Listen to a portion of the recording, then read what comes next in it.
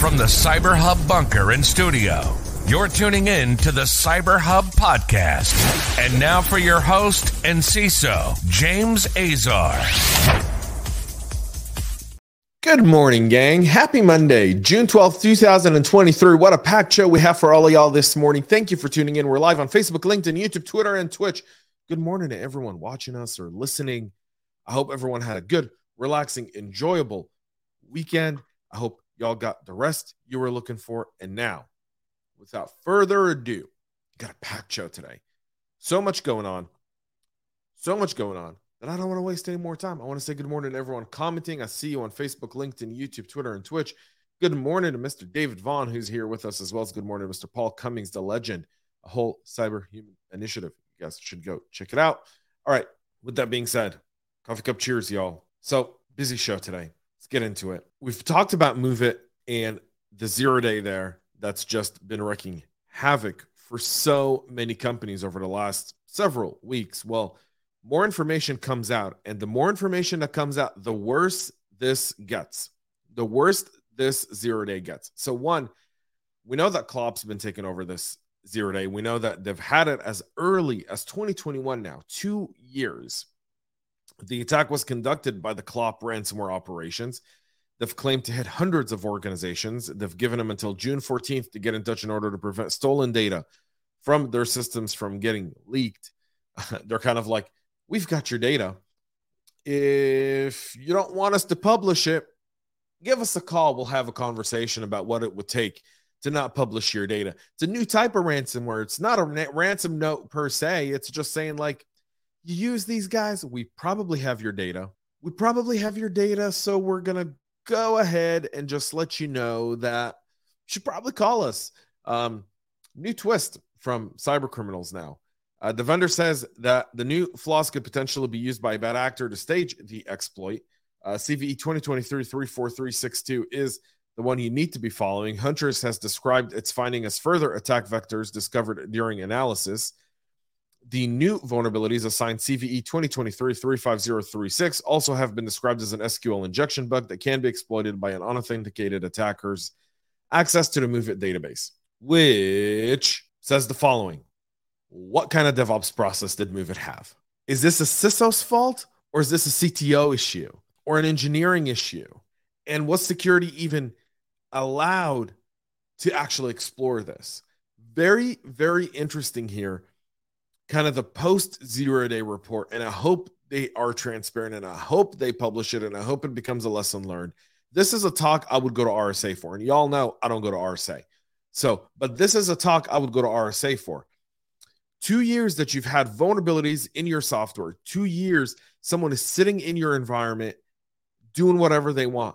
2 years, no one picks it up. 2 years. One of the first victims to come through, obviously we've talked about it, but now the University of Rochester's also there, and so many others, which kind of goes to the idea that the Cl0P sat on the exploit for about 2 years, according to Dark Reading. It turns out that over the holding period, members of the group launched periodic waves of malicious activity against vulnerable systems to test their access to organizations and identify the ones to target, meaning they weren't going after every customer because they didn't want to raise the alarm bells. They kind of sat it back. They kind of followed the SolarWinds game plan. All right, SolarWinds has thousands of customers. We don't want thousands. We want to pick a dozen or two that really give us a whole bunch of data. And number two would be very embarrassing nonetheless in that case. And the analogy here is that this has been really, really significant. Researchers of the Kroll Intel Agency, investigated the recent attacks, found evidence that Cl0P were experimenting with ways to exploit the MOVEit vulnerability as far back as July of 2021. They've reviewed the Microsoft logs belonging to the clients impacted in the attack and unearthed evidence of the threat actors conducting similar activity back in April of 2022 and at least twice last month, days before the attack. They found the vulnerability. They sat on it. They tested it for 2 years. And then when they were ready, when they had all of their targets listed, when they had all of their exploits ready, they pounced. And this is SolarWinds style, because you just don't understand how difficult, how far and how deep this goes. I don't think people know that. So we'll keep our eyes on this one. And We'll continue to monitor it and bring all the practitioners the latest. But if nothing else, if you're speaking about this and you're speaking about it effectively, the best way to talk about it is this is SolarWinds and SolarWinds and SolarWinds, right? It's significant because it's just one thing after the other. And if you're in a SaaS organization, this is a great use case to take to leadership to talk about if you're struggling getting code reviews, if you're struggling getting some pen testing done.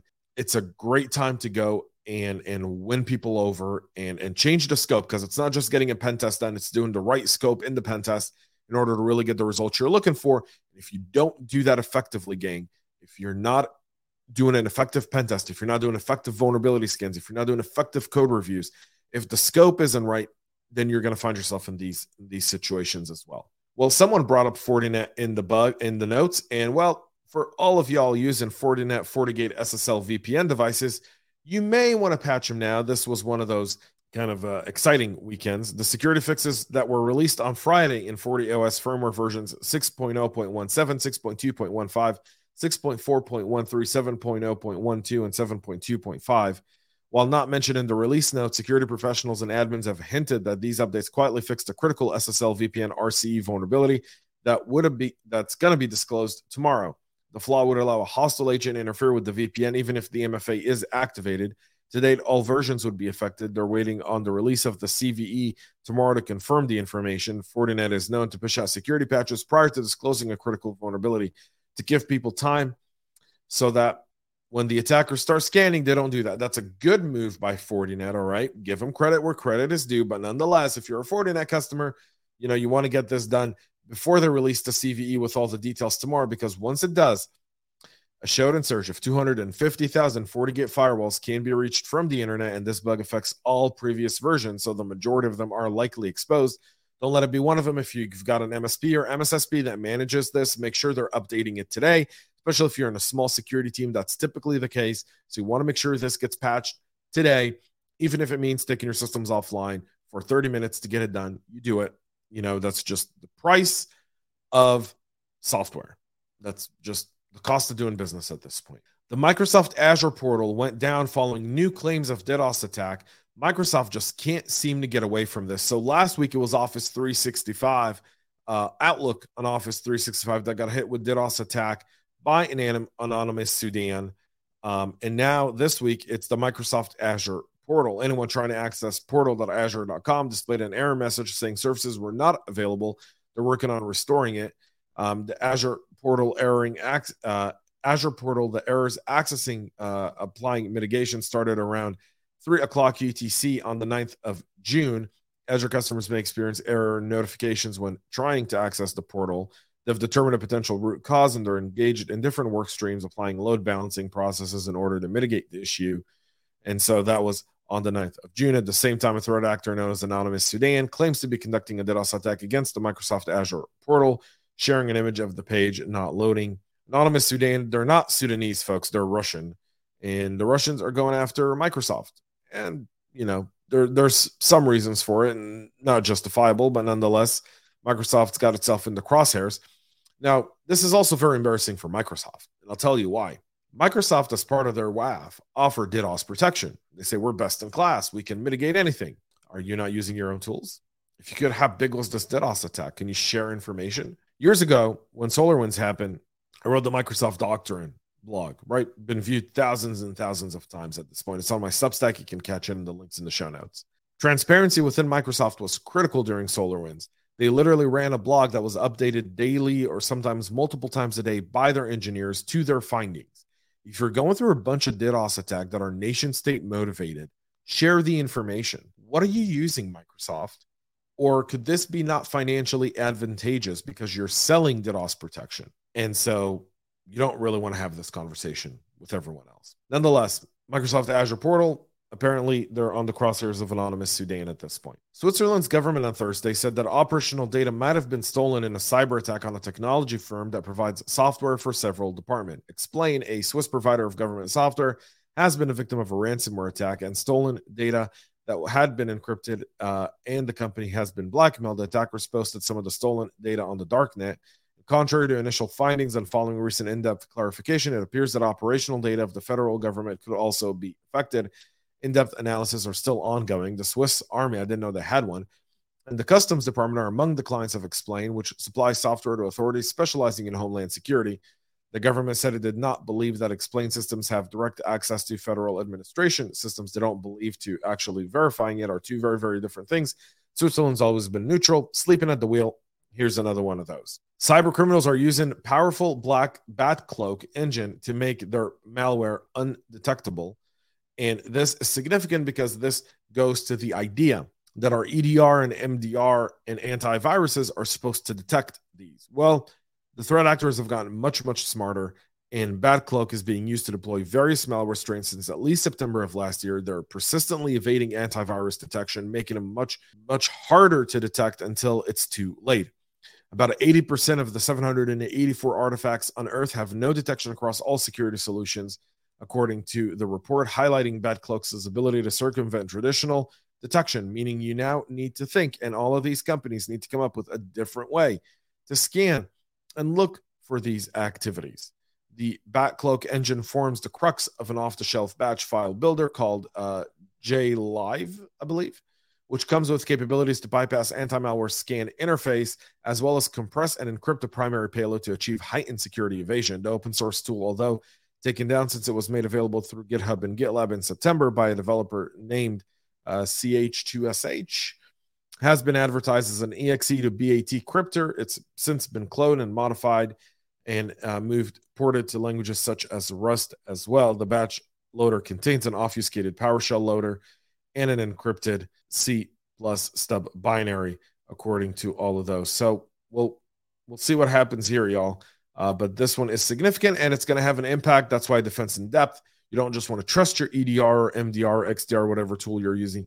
You really want to find different layers to detect malware and different solutions that help you detect malware, because you can't just count on that being the case. Threat actors have gotten much smarter. They know the defense, and they're evading it. On May 3rd, the city of Dallas suffered a ransomware attack. On May 4th, I was actually in the city of Dallas at a data connectors event, and now, nearly a month and a half later, the city's network have returned to 90% functionality after the attack. So about 45 days in recovery period. This affected a lot of non-emergency services, but it also affected the fire department who couldn't run their deployment of fire trucks and first responders through the traditional system and had to do it manually, bringing people out of retirement to help do that. The city of Dallas is saying they're still continuing to recover, but 90% of their systems are up and running at this point. The scope of the attack has not yet been disclosed to the public, and we can't wait for that one. Our final story for this morning, y'all. A former Samsung executive is accused of stealing data to build a copycat chip plant in China. A former executive for Samsung Electronics has been arrested and charged with espionage in South Korea, that is, after plans to steal, and he did steal IP from Samsung to build a copycat chip factory facility in China. According to prosecutors, the 65-year-old defendant, who previously worked for Korean chipmaker SK Hynix, has been arrested, accused of violating industrial technology protection laws and stealing trade secrets from 2018 to 2019. The Samsung exec attempted to build a plant. That plan fell through after a Taiwanese company canceled more than $6 billion or 8 trillion won investment in the projects. Instead, he got some capital from China and Taiwan to produce a trial chip produced on Samsung's technology.